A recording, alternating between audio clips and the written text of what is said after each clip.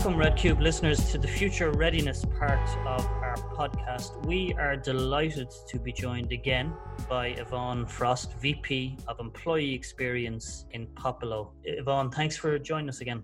Thanks, Colin. Thanks for having me.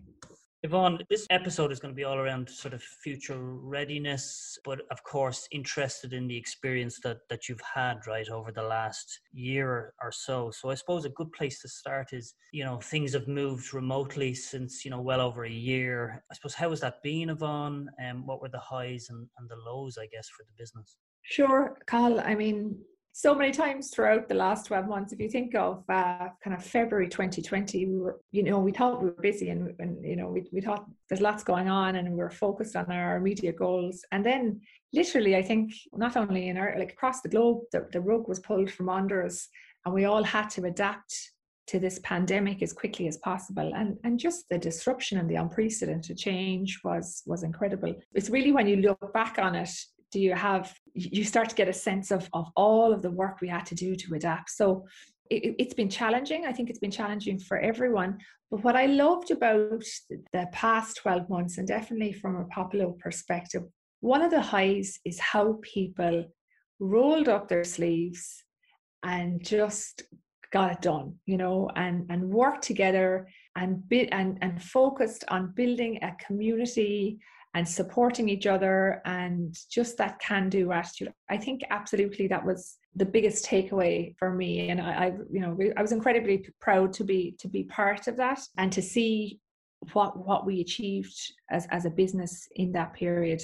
I think on the low piece is watching and observing and not being able to necessarily solve the human impact that this past year has put people through. And I think what I mean by that is, and I don't think yet the true impact of it we've been made aware of it. But look, I mean, from my own personal experience, but I know people can echo it, working and adapting to remote working.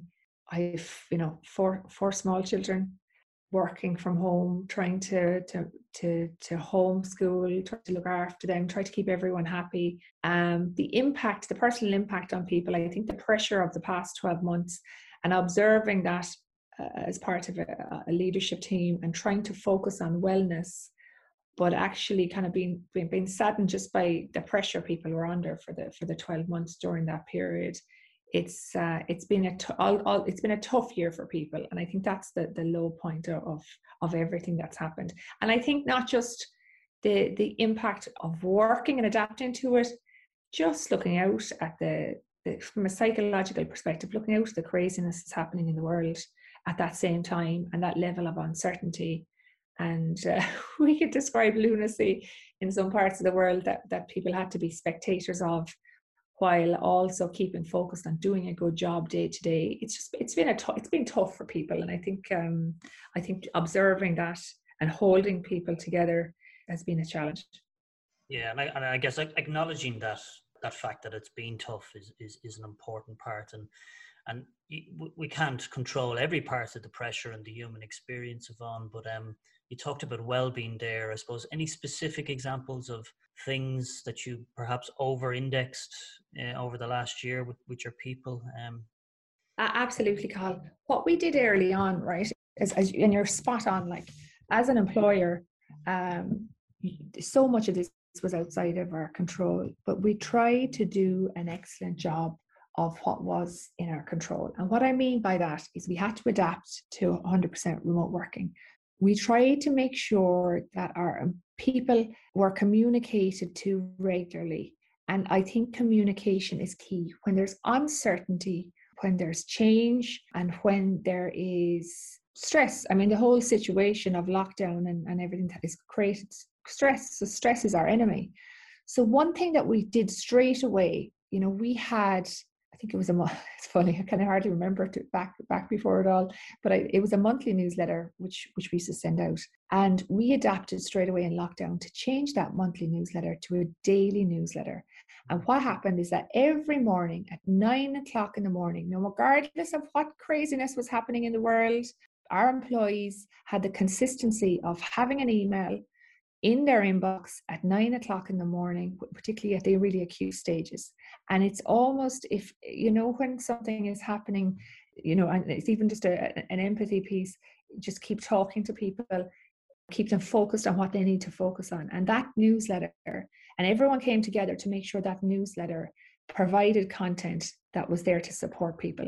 So what I'm talking about is, we built this community. There was definitely updates on COVID, on guidelines, on what to expect, how to get resources as quickly as possible for your home office, or how to get support, or where to go with questions and problems. And actually we put together that cross-functional COVID team, how to access them. And there was a whole COVID related piece of it, but also every Thursday, we have a video update from our CEO and video updates from other leaders in the business, so that teams and individuals were kept aligned, and they knew that even though they couldn't see it because they weren't physically in the office, they felt and could see the tangible progress we were making towards our strategy. But then on Wednesdays, it was a Wellness Wednesday. Not only did we were sharing insight and knowledge and tips and tricks that co-workers had done around wellness, but we were also talking about, sharing our vulnerabilities. Our CEO, Andrew, and he would have talked about his experience around, being careful, avoiding burnout and looking after yourself during these times of high demands. And that kind of piece, that you're not alone. None of us are alone around pressure, mental health. And if you're having a challenge, let us know. So that daily newsletter, I really feel, and the feedback from our employees was, it kind of kept us all still and focused. And things like on a Friday, just simple things, recipes to try at home, fun competitions, lots, the whole piece on diversity and inclusion. I think every second Friday it used to go out, but just constant stream of content that people didn't have to read the whole newsletter every day, but there was something in it for everyone. But we found a lot of engagement in it, and if whether it was business or fun, it was important. But the other piece, Carl, we did around wellness, and I think we did 1 or 2 cycles of this, is we brought together our people operations team, and I think it would have been around this time last year. So people had started to adapt to remote working, but they were out of our line of sight. And anyone in HR and people ops will tell you, and actually anyone in leadership or anyone in the business, we have this natural kind of intuition when we're in an office environment. You can kind of read what's going well. You're looking at people's body language. If you have any concerns about someone, how are they doing? You can kind of spot who's happy, who's not happy, who's stressed, who needs more support. It's just a kind of a natural human piece when you're physically interacting with people. But it was a big fear for us that when everyone was remote, how's everyone doing?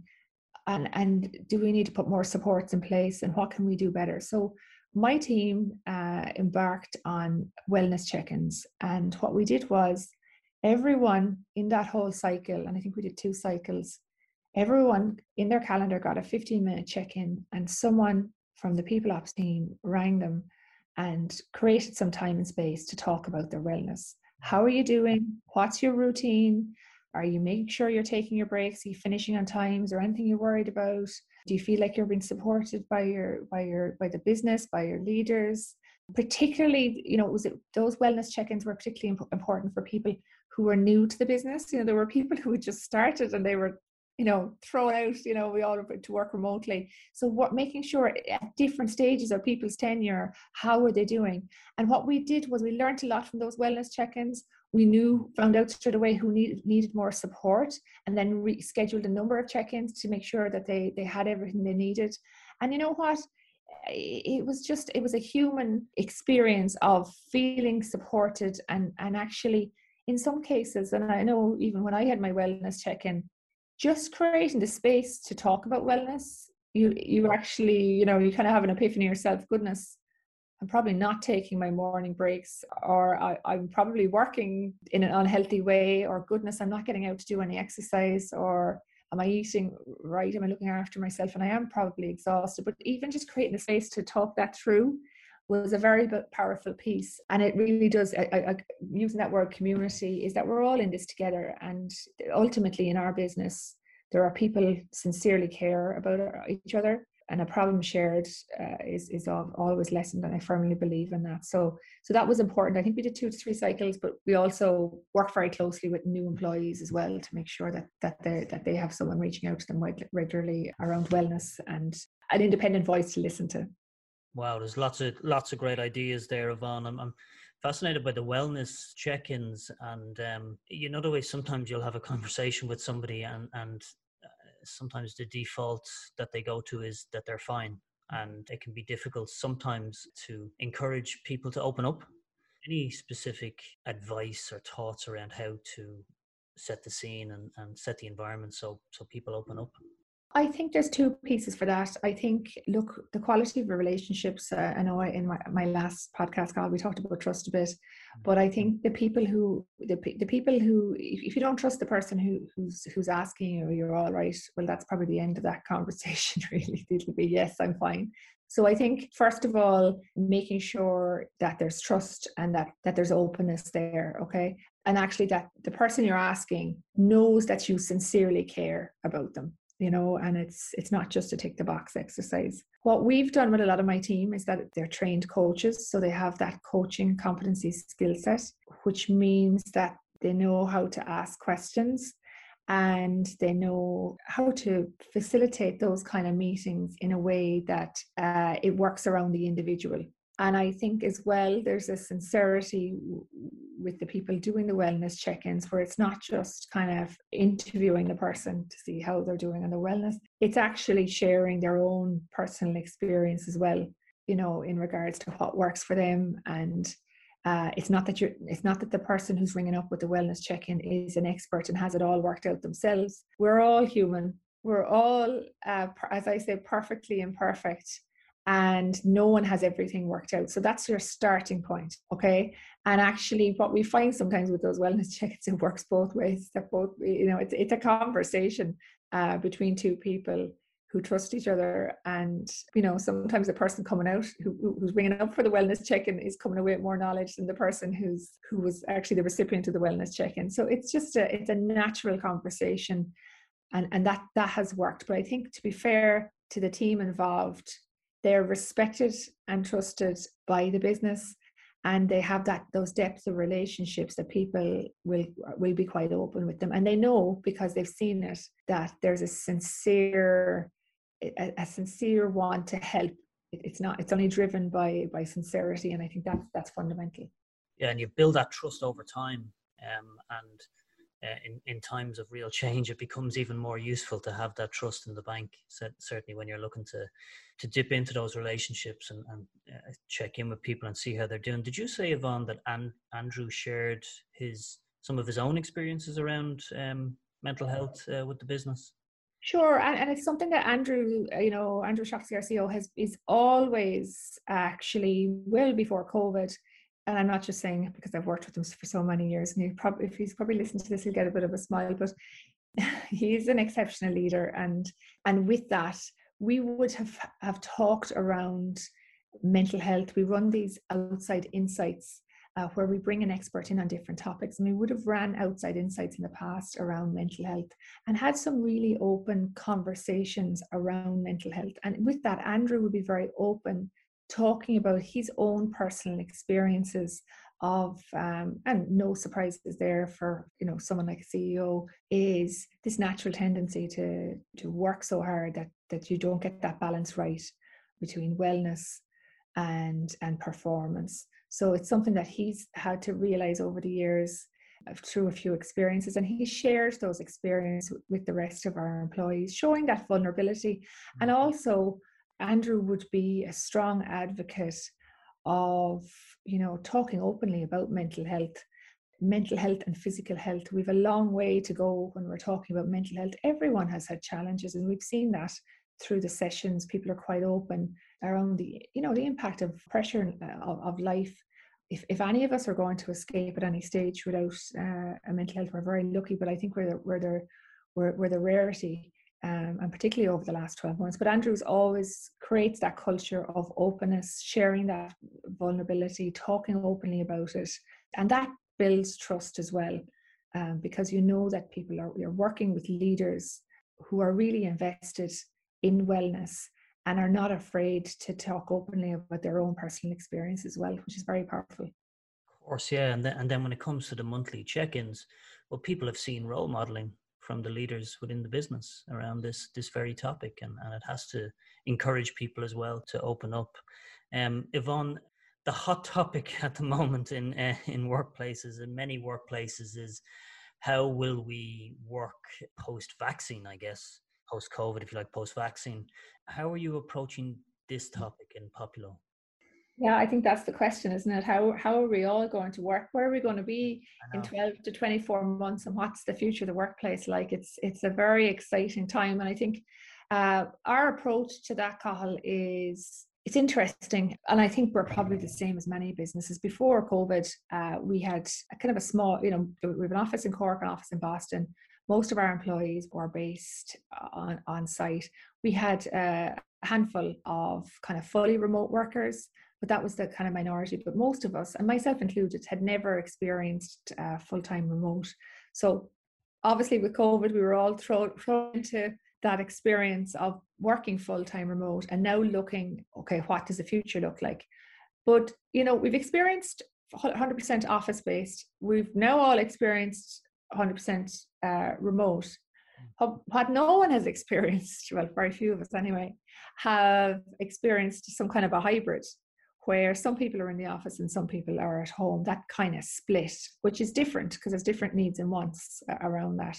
So what we did, and comes back to a kind of a similar approach to everything we did, Carl, we're trying to understand what has been our employees' experience of the past 12 months, based on their experience. And I know that working from home during COVID is not the same as what it's going to be post-COVID working from home, because, as I said, we're dealing with background noise, homeschooling, lack of social interaction outside of work. It hasn't been a proper test of the experience.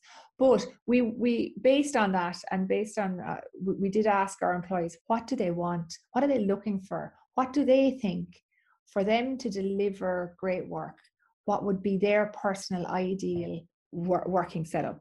We sent out a very detailed survey, sat with a number of groups to understand what was working well. But ultimately what came back and what the insight was is that people wanted and want greater flexibility. We have a minority of people who want to work full-time remote, but that is they want to shift to not coming back to the office, and we can accommodate that. We're kind of looking to accommodate that people who are kind of outside of a commutable zone. But for everyone else, what made sense, looking on the results of the survey and kind of looking to the future of work, is giving that flexibility that people can spend their time week by week, kind of per week, spending some of their time in the office, some of their time at home, but that they would have a focus on not just what their needs are, really, I suppose, is naturally in how we work. We collaborate quite effectively, and making sure that they are spending their time in a way that delivers the best quality of work. So, for example, one big piece, which I think is going to be one of the greatest challenges of this, we say hybrid working, which we'll be adopting when this COVID pandemic is over. But with hybrid working, we have the collaboration piece.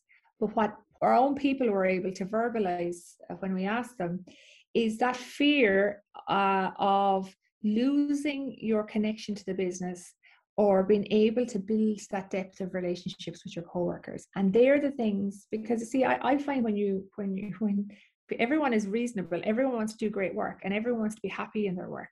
So really what our employees are seeing as something they've missed because they've been fully remote are those things. The ability to, even something as simple as properly welcome a new member of your team. You're going to need to be in the office to do that, but you can work that around the flexibility of being at home at times when you need to do project work, or you need to put your head down with no interruptions and make progress on your goals. But then also spending time in the office where you're collaborating, where there's team meetings, where you're welcoming people, when there's specific events that are running in the office, so that you ultimately have those depth of relationships. You're building cohesive teams, and you're able to work in a way that does great work. And look, that's all our people want. They want to do great work. They want to have a good experience, and they want to be part of high performing teams. That's the nature of the people we have in our business. So this hybrid working is working out how to do that. Absolutely. And in a way, Yvonne, how we reach the solution is almost as important as the solution itself. So whether we land on hybrid or return to the office, or fully remote, I think a key element is how we reach that solution. And it's brilliant to see that you're taking, I wouldn't expect anything different from Poppulo, a sort of a data-driven approach, and then understanding what that data is telling us. Yeah, and Carl, it work. If you think about it, right? And I think you've asked me in our last podcast, looking at my career, where I came from, and I originally was a designer. But it's taking that design thinking approach to the future, right? And I think what it is the design thinking approach is looking at your user, and your user is fundamentally your employee and the leaders in the business, and looking at what their needs and wants are, and then designing a solution that's going to match and meet those needs and wants. But we can fully expect, and this is the part that, Carl, I think, we all understand, is that we're going to have to adapt. We're setting out our vision that we're going to have hybrid working. There's going to be challenges, obstacles, ways of they're going to have to work better around everything, how it actually works fundamentally at a tactical level. And we're going to have to adapt and learn over the next 12 to 18 months to get to the optimum setup. But I think if you're taking the approach that you're employee centric, you're focusing on your business strategy, you're working closely with your leaders, and you're understanding and you're gathering the insight from your employees and all three, to make sure that your solution is meeting those objectives, you're going to have to adapt. I don't think, and I think that's a problem, if you think you can, at this stage, design a solution that's not going to have to adapt, and that it's kind of going to be, you can tick the box now and we've got that sorted, it'll be fine when we return to work. None of us know what's the best solution. We have to learn from each other. We have to be nimble on our toes and adapt as need be. Brilliant, Yvonne. Like great advice. We have to be flexible in our flexible solution, if you like. The next solution will not be the final decision, right? So let's see what works. Let's learn from it. Let's pool our learnings, if you like, and adapt and change if we need be. Yvonne mentioned it there. There is another great episode that we have with Yvonne Frost from Poppulo that you can check out if you haven't seen it already. Yvonne, really appreciate your partnership and appreciate you joining us today. Thanks, Cathal. It's been a pleasure as always.